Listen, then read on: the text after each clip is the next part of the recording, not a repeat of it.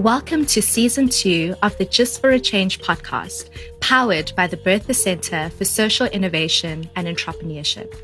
We love hearing and sharing stories about social innovation happening both locally and outside our borders in the Global South. In Season 2, we put the spotlight on the change makers behind some incredibly innovative approaches and solutions who are creating systemic change. And we're also curious to find out what keeps them going. Join us as we discover how these change makers are changing the way we're changing the world. My name is Iris Malo de Smit, and I'm your guest host for this episode. A 2021 Bertha Scholar, I am passionate about the role that civil society plays in supporting systems change, and I seek to position my emerging body of work at the intersection of feminist activism and social innovation. We'd also like to commemorate World Health Day that happened on the 7th of April this month. This year's theme is Our Planet, Our Health, where the focus is on a well-being economy that has human well-being, equity, and ecological sustainability as its goals. These goals are translated into long-term investments, well-being budgets, social protection, and legal and fiscal strategies. With me today is Gillian Moodley, a senior project manager at the Bertha Center, as well as two other guests that we'll introduce a bit later during the show. Welcome, Gillian. It's so good to have you here. Thanks, Iris. I'm excited to get our listeners a glimpse into the innovative health finance world. And I'm excited as well. What I'm looking forward to hearing about in today's episode is the experience of women working in innovative finance for health. Why is it so important, Gillian, for women to operate in this space? Sure, Iris. Innovative finance mechanisms can be used to increase the amount of funding from a traditional source, such as government or your private sector, overseas development assistance or donors, as well as private funding or philanthropies. It can also be used to address the ineffective, inefficient, and inequitable funding by using mechanisms like performance-based funding or outcomes-based contracting, one of which is impact bonds. That sounds very interesting, Gillian. Could you perhaps give an example? Yes, of course. Goodbye Malaria Initiative is a program between South Africa, Mozambique, and Eswatini, and is an example of collective funding. The program mobilizes community and social capital with the dual aim of preventing malaria and creating employment through social entrepreneurship. It is co-funded by the Global Fund, the relevant governments involved, and the private sector companies such as Nando's, Bayer Health, Vodacom, Nedbank, the Bill and Melinda Gates Foundation, and the Airports Company of South Africa, among others. What stands out in this example is how priority and social issues can be tackled by combining resources of both the public and private sector. You can read more about this and other case studies in our health finance report coming up soon. That's great. Thank you, Gillian. Dr. Neveline Slingers and Mariella Uria are two inspirational women who operate in this space. Dr. Neveline Slingers is a prominent HIV clinical specialist who wears many hats. In addition to being part of the South African Medical Research Council, or the SAMRC for short, she is the Executive Program Manager for Social Impact Bonds in the Office of AIDS and TB. Dr. Slingers was working as a medical doctor in the early 2000s when HIV was at a crisis point in South Africa. We asked her how donor priorities have shifted and what advice she has for women working in the health and development space. Here's what she had to say. At the MRC, we are setting up a platform to facilitate and guide collaboration between the private sector, government, and other sectors so that together they can work out the best place for their investment and expertise, and that the programs developed are informed by evidence and the knowledge gained is appropriately translated and scaled up.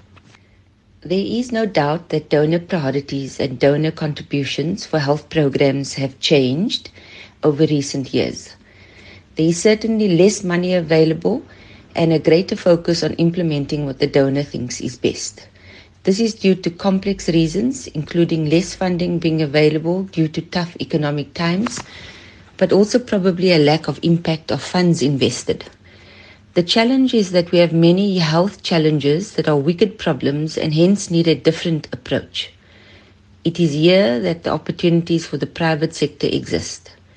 The opportunity is to use their expertise and funds to drive the necessary innovation for the development and implementation of efficient, cost-effective programs that address the multitude of underlying drivers of these wicked problems.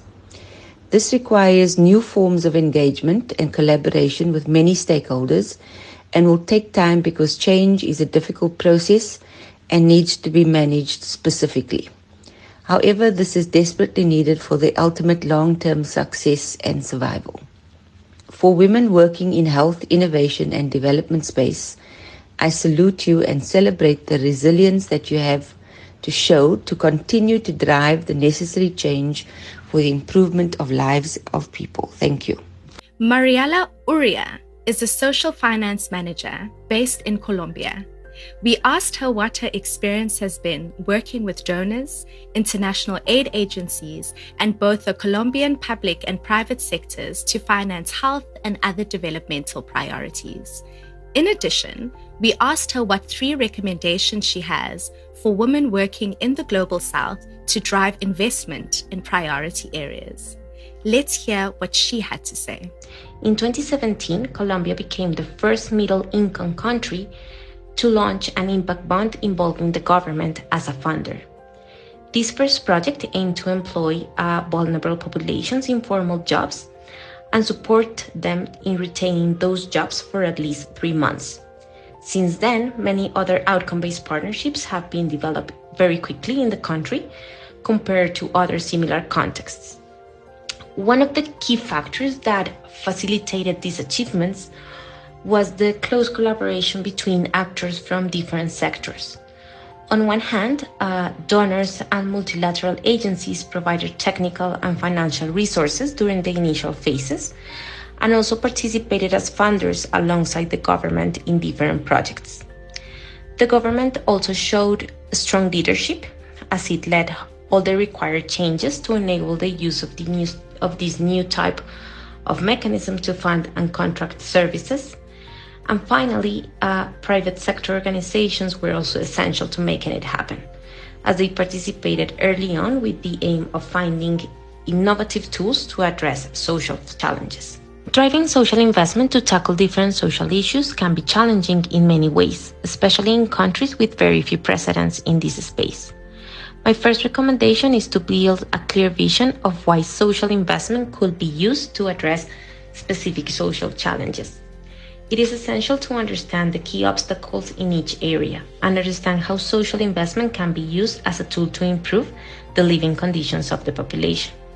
Understanding these 2 key points can help you build and achieve your vision.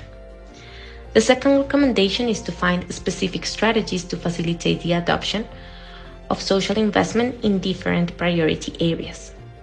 Social investment can still be considered an innovation in many contexts, and as such, it may require time and effort to be fully adopted. Consolidating a close group of champions with a shared goal to innovate or investing in creating evidence can be strategies to facilitate this journey. Finally, the last recommendation would be to be open to testing, learning, and adapting. Social investment can be a massive opportunity to test new approaches to improve the population's social conditions and gaining insights to improve social services. Wow, it's so great to hear from both these women who are making tremendous strides in the field of innovative finance for health. Without further ado, I'd like to introduce today's interview guests who will be joining Gillian and me in an insightful conversation. Dr. Andrea Feigelding is the founder and CEO of the Health Finance Institute, and Dr. Mara Eroldi is the academic director of the Government Outcomes Lab at the Blavatnik School of Government of the University of Oxford. Welcome, everyone. First of all, For better context for our listeners, give us a quick overview of the work that you do and where you operate. Mara, let's start with you. Thank you, Iris. As you said, I'm the academic director of a research center, the Government Outcomes Lab, which is based at the University of Oxford at the Blavatnik School of Government. Being based at the School of Government, we take a particular perspective on innovative finance and the outcome-based contracting in particular, in the sense that we look at how government can use these instruments to achieve policy aim and policy goals. We are a center of, we often say, engaged research. So we are really looking at how research can shape decisions and policies. And what we focus on is how you can establish successful cross-sector partnerships between government, civil society, the private sector, and international players as well to tackle social and environmental challenges. We have a global interest, so we cover projects in the high-income country, medium-income country, low-income countries, as well as any policy domain. So not just healthcare, but our key focus in terms of research and engagement is how can you put outcome at the center of designing cross-sector partnerships. Thank you very much, Mara. And over to you, Andrea. Thank you so much, Iris, for having me during this podcast today. So about B and the Health Finance Institute, we founded the Health Finance Institute in early 2019 after incubating it for about half a year at the Harvard School of Public Health and Harvard Kennedy School. And we are a US-based nonprofit organization, however, with a very global focus. We focus on creating blended finance solutions for underfinanced diseases in underserved settings. Our particular focus is on chronic diseases, or also called non-communicable diseases. And these are diseases like heart disease, lung disease, diabetes, chronic obstructive pulmonary disease, and mental health conditions. And the reason we are focusing on them is because they are very underfinanced. So when you look at both national health financing as well as development assistance for health, they receive only a small sliver, like single digit of the percentage of funding in underserved settings, yet make up more than half of the disease burden. That is, what constitutes the disease burden constitutes early life lost as well as years lived with disability. Our institute takes a two-pronged approach. We're looking both at the economics of better financing, prevention and early access for treatment of chronic conditions, as well as looking at structuring blended finance vehicles so as to crowd in additional financing for these diseases. So we help structure outcomes-based financing or other innovative finance vehicles to ensure that there exists greater access for persons living with these conditions in underserved settings. Lastly, we are also engaged in advocacy. So we write think pieces, we organize events, and we contribute to podcasts such as this one.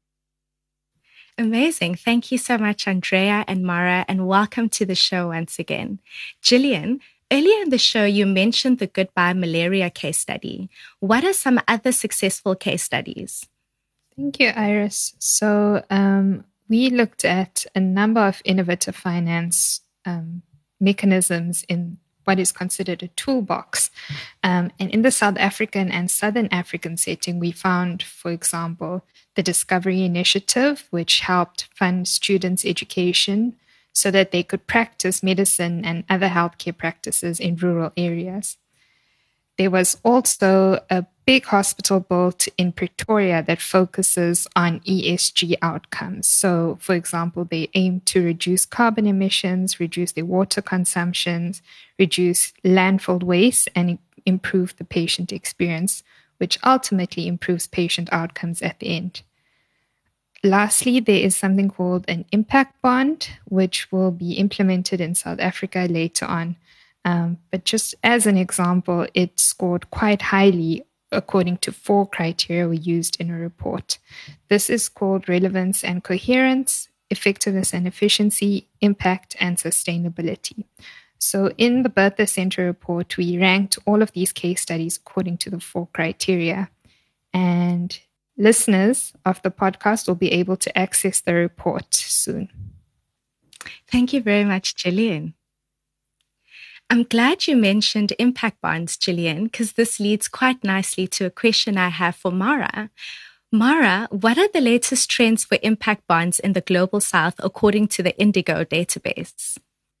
Oh, thank you, Iris. Indigo stands for the International Network on Data for Impact and Government Outcomes. And as you said, is a data collaborative that hosts a number of data sets. The largest of these data sets is the data sets on impact bond. And today, worldwide, there are 227 of these impact bonds. In terms of the Global South, is an emerging practice. So of the 227 global impact bond, only 17 currently are in the Global South, and 6 of them are in health at the moment. And then there are the highest other numbers are employment, skills, or education. But we are starting to populate a pipeline data set for impact bonds that are in the design phase. Not all of them will be launched, of course, but we were collecting this pipeline recently, and we have about 19 impact bonds, including the one Gillian mentioned just now, that are planned and they are trying to be launched in the Global South. Most of those are in education and health. We also have an interest in developing outcome funds. And outcome funds are just a portfolio approach. Instead of launching one impact bond at a time, the idea is, can we launch a number of impact bonds at the same time so we can exploit some economies of scales? We can design part of the impact bonds that are common across many projects so that we can learn from the experience and we can replicate things in close succession. So there are 17 that have been launched to date. We recently launched a report called Understanding Outcome Funds that is available online if somebody Googles for it. But there are as many, I think 18 in the design phase. So there is a raising interest in the use of outcome fund as a way to scale up this innovative approach. And on an aside, we are seeing emerging new impact bonds in a new policy domain, which is tackling the climate crisis. So very innovative. There are outcome-based contracts in environment, but for energy efficiency. But now the appetite to combine social and environmental outcome and build resilience is something that is upcoming. And hopefully we will cover some of those new projects at our conference in September, which is the place to know what is the latest trend in September, which is a hybrid conference. So I hope many of you will attend. Yes, thank you, Mara. We hope we will be there, whether virtually or in person. My next question is to both of you, Mara and Andrea. And I'm curious, why should governments be interested in impact bonds or outcome-based contracts for health and other development priorities? Perhaps we'll start with you, Andrea.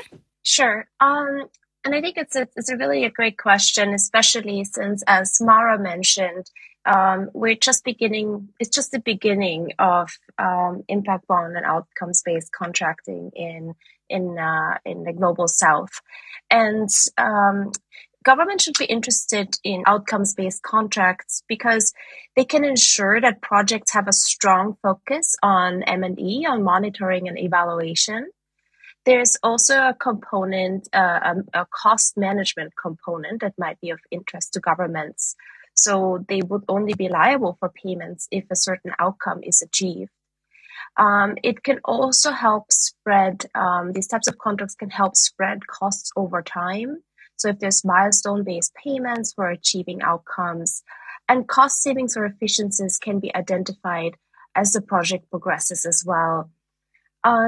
I do want to caveat my answer, though, that there are also certain components that governments have to take into consideration when engaging in these types of these types of contracts, such as that planning is absolutely key and the feasibility must be studied and understood beforehand. And that data are absolutely critical. In the chronic disease space, we often have very poor data infrastructure, and therefore the outcome measurement component needs to be sometimes built as these structures are built as well. On the other hand, however, it can help catalyze engaging in these impact bond type of structures can help catalyze building these better M&E, monitoring and evaluation, and data infrastructure. And the other part of it is that it fosters public-private or multi-partner collaboration, which we view as a very good thing at the Health Finance Institute. But sometimes it takes a bit of getting used to that there's multiple parties involved in paying for social outcomes, such as health outcomes. Thank you so much, Andrea. Over to you, Mara. I echo what Andrea has said. I agree with the importance of bringing a focus on outcome. And I would like to reflect a little bit on the big picture. So at the moment, and coming from a school of government, the big picture from the perspective of government. Government is usually the outcome payer in this project, or at least to an extent in the Global South, often with international agencies. But there is a completely different mindset when we are trying to pay for outcomes instead of paying for activities. And this is a trend that we are observing worldwide, the attention to the Sustainable Development Goal, the impact, measuring impact, being accountable for impact. And there is this close attention to see if every dollar that is being spent is producing the desired outcome. So those instruments are a response, a tool that really helps us to understand, are the money going towards the outcomes that we intend, because it's monitored along the way. As Andrea said, there is a challenge. We need to build competencies and capabilities to monitor and learn from this project. But those competencies are relevant beyond the particular impact bond. We would expect our government officials to take care of the limited resources that are available, and how could they take care of it if they don't know what is the results from those investments? So I think the interest is really in creating a value for money, creating a case for improvement and learning. But when it comes to health in particular, like one of the challenge of these metrics is, of these instruments, is defining the metrics. So having an outcome focus means that we need to be able to measure this outcome in a way that is credible and is also feasible in a limited time and with limited resources to spend on measurement. And health in particular has such a long history of measuring health outcomes with the quality adjusted life years, with the burden of disease. And there is so much research and evidence on which we can build these metrics and come up with a credible baseline. So I think the instrument is interesting in itself for value for money, but in healthcare, we start ahead of the game in a way when it comes to the challenge of defining the metrics, because we have metrics that have been in place for a long time, and we have a lot of research to fall back on to build cases and feasibility studies. That's wonderful to hear, Mara. Gillian, I think you have something that you want to share as well. Thanks, Iris. Yes, certainly from the Bertha Center perspective in the impact bonds we've been involved in, I think what we've noticed is that stakeholder engagement and obtaining buy-in from the relevant officials in government takes a lot of time and effort. So I think we've also got to be cognizant of that. I'm sure in other Global South countries as well, this will be a huge effort from the team in order for the government to create an enabling environment for these. Thanks, Gillian. It's one of the things I was thinking about as well, that in a lot of these partnerships with a range of stakeholders, building trust, the kind of investment that you need to do beforehand to create a conducive environment for collaboration, for shared trust around these metrics that you are using to define the outcomes is such a process. And thank you for highlighting that, to highlight the complexity of the partnership building that is required to really enable outcomes-based contracts and impact bonds to work in different contexts. Mara, over to you. Yeah, I want to highlight that there are so many cases that we've studied at the GoLab where a lack of engagement of some key stakeholders, especially from government, they come to the table a bit too late, had caused the project not to work. So the planning that was mentioned by Andrea and Gillian, the stakeholder engagement, is a theme that comes through in all the case studies we've seen. So I just want to echo and stress what they've been saying. There are over and over examples of projects that fail to launch just because government or other key stakeholders have been brought to the table a bit too late. Thank you so much, Mara. That seems like such an important point, and it reminded me of the phrase moving at the speed of trust when it comes to partnership building. Thank you so much for sharing that. My next question is to the both of you, Andrea and Mara, and perhaps let's start with you, Andrea. What are the other potential areas where impact bonds and outcome-based contracts can be used for improving health conditions in the Global South? Yeah, I think that's such an important question. And from a big picture perspective, we've engaged in a study with several collaborators at the Washington University as well as Harvard School of Public Health, where we looked at a project that's called the Disease Control Priorities Project that has looked at what are the key health interventions and health areas on a path to universal health coverage. And where along this path, the question that we asked was, where along this path have we seen examples of innovative finance, and where along this path does it make sense? And what we found is that when it comes to financing commodities, so like vaccines and supplies and medicines and devices, that there is an opportunity for the implementation of innovative finance vehicles. When it comes to broader policies, population-based policies and outcome funding thereof, we've only seen examples of that kind of innovative finance structures to support those projects in high-income countries. So we haven't seen any evidence on that in a more lower-income setting. And the other area is health facility investments. And sometimes there's an equity investment component that is involved.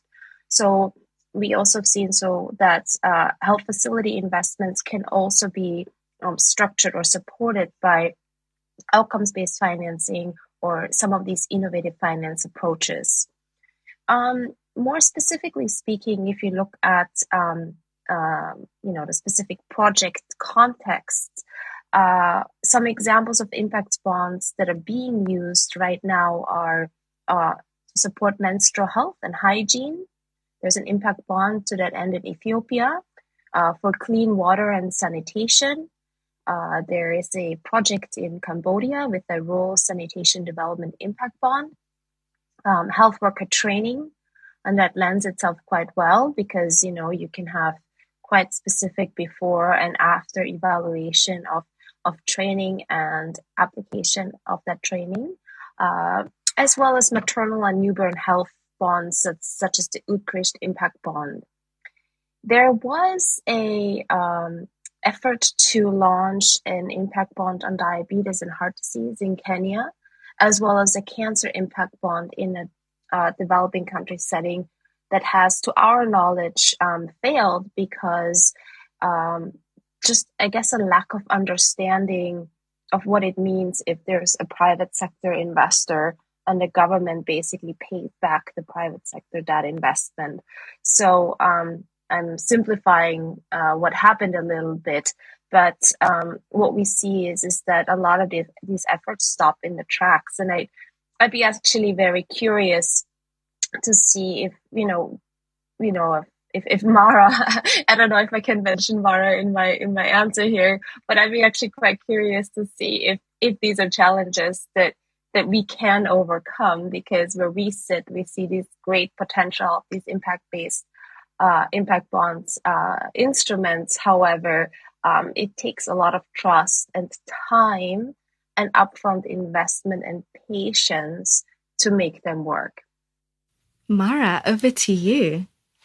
Thank you, Iris.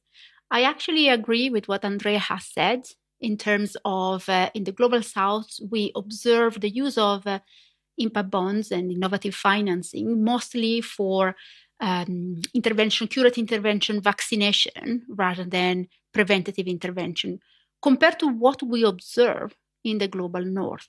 So in the Global North, there are a lot of impact bonds used for prevention of cancer or diabetes and behavioral change. Having said that, we have just reviewed the In Their Hands impact bond, which is in implementation right now in Kenya, and is looking at changing the behavior, the health-seeking behavior of young girls for reproductive and sexual health. So there is an attempt now to look at some interventions that are more preventative and related to behavior change, even in the Global South, but still a small number compared to the Global North. I think in terms of the potential area on the use of impact bonds, going back to your question, Iris, the biggest game is the long-term strategy that some countries are playing. So I do observe raising interest in the use of outcome funds, so launching a multitude of impact bonds in a particular area as a mean to reform the public sector, as a mean to create competencies in an ecosystem, to open new clinics, to hire new personnel to support the delivery of health outcomes. So you can look at project by project, but you can also look at the long-term strategy. And one of the challenge for this long-term strategy is the duration of these contracts. So even the In Their Hand project that we just reviewed, one of the lessons learned was that the project was a bit too short. So it is an 18-month project. And if you really want to change behavior, you need to have a longer time horizon. And when it comes to reforming an entire sector, projects that are 2-3 years are a bit short. And so they need to be embedded on a big reform strategy at the level of the country, which reminds us of the importance of engaging with country government from the outset. At the end of Andrea's response, she mentioned some of the challenges in the implementation of impact bonds, Mara, and she was wondering if you had experienced similar challenges or had strategies and tactics to overcome some of the challenges that we observe with outcomes-based contracting or impact bonds. Can you share some of your experiences around how to navigate some of these challenges that emerge, particularly with multi-partner engagements to support the implementation of impact bonds? What a question. This is, I think there is one general advice that we often give. It is to focus on the problem rather than the instrument. So often we try to think how innovative finance can tackle these issues. Whereas I think having a sound understanding of what is the problem you are trying to solve, spending the time to articulate your so-called theory of change. So what are the chain of behavior and changes that you expect to observe when you roll out a program, and why you are thinking of this particular instrument? But putting the problem at the center, I think, is fundamental to have the right stakeholder at the table that are engaged on something they care about. Often designing an outcome-based approach is exciting at the beginning. It's a visionary exercise. You're asking people to define what good should look like. It's exciting. And that excitement is really, really important to go through all the planning, the back and forth that is necessary. And then it's really important to keep an open mind. Sometimes an outcome-based approach is not the right one. Sometimes it's not a matter of innovative finance. Sometimes the timing is wrong. So it's really important to keep the options open and try to see why this approach seems to be the right one to solve the problem, and keep the eyes on the problem. And another advice that I often give is a revealing question, is asking yourself, what is your exit strategy? So let's suppose we are designing this program and we think an impact bond is the right type of approach, and it overcomes some of the challenges. You need to ask yourself, what do you do at the end of it? Because are you planning to do another impact bond? Or are you doing it because you want to maybe do some R&D and you want to improve the design of a particular instrument that then later on you commission as a grant? So I think being crystal clear on why you are doing what you are proposing to do is the secret ingredient to bring the stakeholder to the table and keep the conversation open and focus on the problem. The duration of contracts is always an issue. The returns and what is acceptable are issues, but they're all issues that we can overcome if there is a shared understanding of why this is important and why this way of operating is better than business as usual. If it is, because it might not. Thank you for that response, Mara, and the emphasis on clarity. The clarity of our intent, of our partnership, is something that really stood out to me in your response. Moving on to non-communicable diseases, Andrea, how can innovative and blended finance tools be used to strengthen health systems and assist in addressing non-communicable diseases, which largely seem to be forgotten?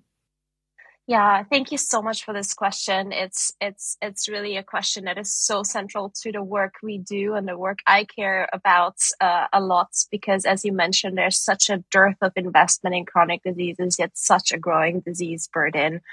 There's a lot of comorbidity between infectious and chronic diseases, and just a lot of chronic disease burden globally that we really, really need to address. There are, by and large, 5 archetypes of innovative funding that can enhance traditional healthcare funding in developing countries or the global south, and that is blended finance. We also see a novel private insurance working for chronic conditions, multi-source crowdfunding, specific novel financial services, and then the sort of government funding schemes that are supplemented by philanthropy or de-risked by philanthropy as well. So innovative and blended finance can address several of the issues around entity financing, chronic disease financing, that have, we think, prevented traditional development assistance in the past. So it can improve the sustainability and catalyze long-term funding by providing proof points of success that, yes, indeed, in the short and medium term, we can show tangible outcomes, and it's not a forever issue. Innovative and blended finance can also allow for larger sums of capital to be invested in longer-term projects.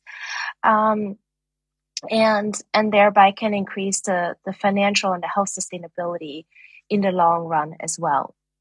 Thank you so much, Andrea. And as we wrap up our conversation today, what recommendations or advice do you, Andrea and Mara, have for women working in the space of driving social investment for health and social priorities? Mara, let's start with you. I think the number one advice I have is to persevere and to focus. It might be a bit stereotypical, but on building trust and building relationship. The stereotype is that women are very good at bringing people around the table and build long-term collaboration. And I think this is very much needed in this space. And so this is an asset. Keep doing it. Thanks, Mara. And over to you, Andrea. I would like to echo the notion of perseverance and add to it by saying we should also not be afraid to lean on each other, not just to lean in, but to lean on each other, because sometimes it can get lonely as a woman in leadership and finance. So these are 2 areas where there is a dearth of women. Leadership that we see, 95% of, I believe, community healthcare workers are women. but only like less than half of leadership in global health are represented by female leaders. So we have a double or triple burden of being the first, being few, and also being a role model. And then also don't be afraid to also include men in your support, because I found that some of the strongest support in being a female leader and shows of confidence have actually come from men who said, no, you can do this as well. So I think it's not just a women issue, it's also an issue where we can seek support across the gender spectrum. So we should not forget that either. Thank you to our amazing guests, Mara, Andrea, and Gillian, for a fascinating conversation on innovative financing mechanisms for health and other social development priorities. I've really appreciated your depth of insight, the experiences that you've shared, and the knowledge that you have provided to support us on our journey and to pique our interest in the use of innovative financing mechanisms for health and for other social development outcomes. Thank you to you all, and I hope you enjoyed our conversation today. Thank you so much, Iris. This was so wonderful, and especially because it was my first podcast experience, and you've made it a very enjoyable one, and it was a one with a female-only panel, so to speak. So it was especially delightful. Thank you, Iris, indeed. And as Andrea said, as women, we lean on each other. I learned a lot. Thank you for having me.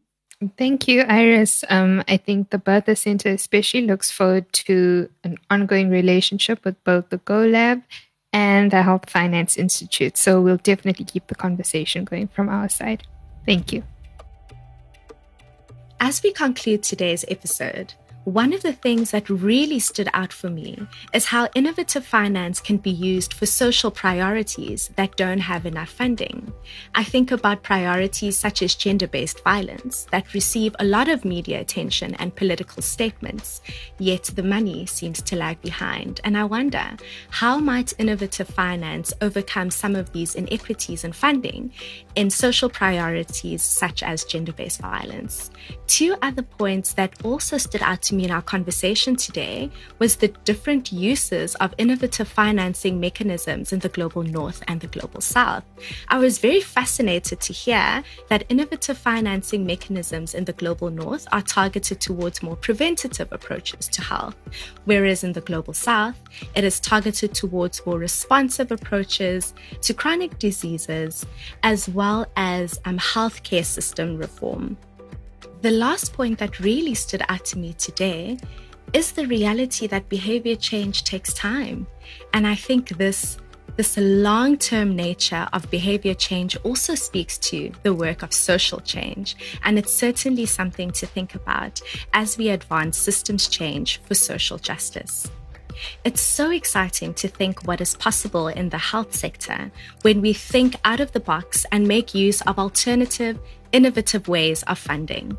I'm also leaving here today feeling so inspired by all the women who are making huge strides in this field. If you're interested in finding out more information about the reports mentioned in this episode, please do take a look at the show notes or visit our website www.gsbberthacenter.uct.ac.za. Thank you for tuning into Season 2 of the Just for a Change podcast, powered by the Bertha Center for Social Innovation and Entrepreneurship.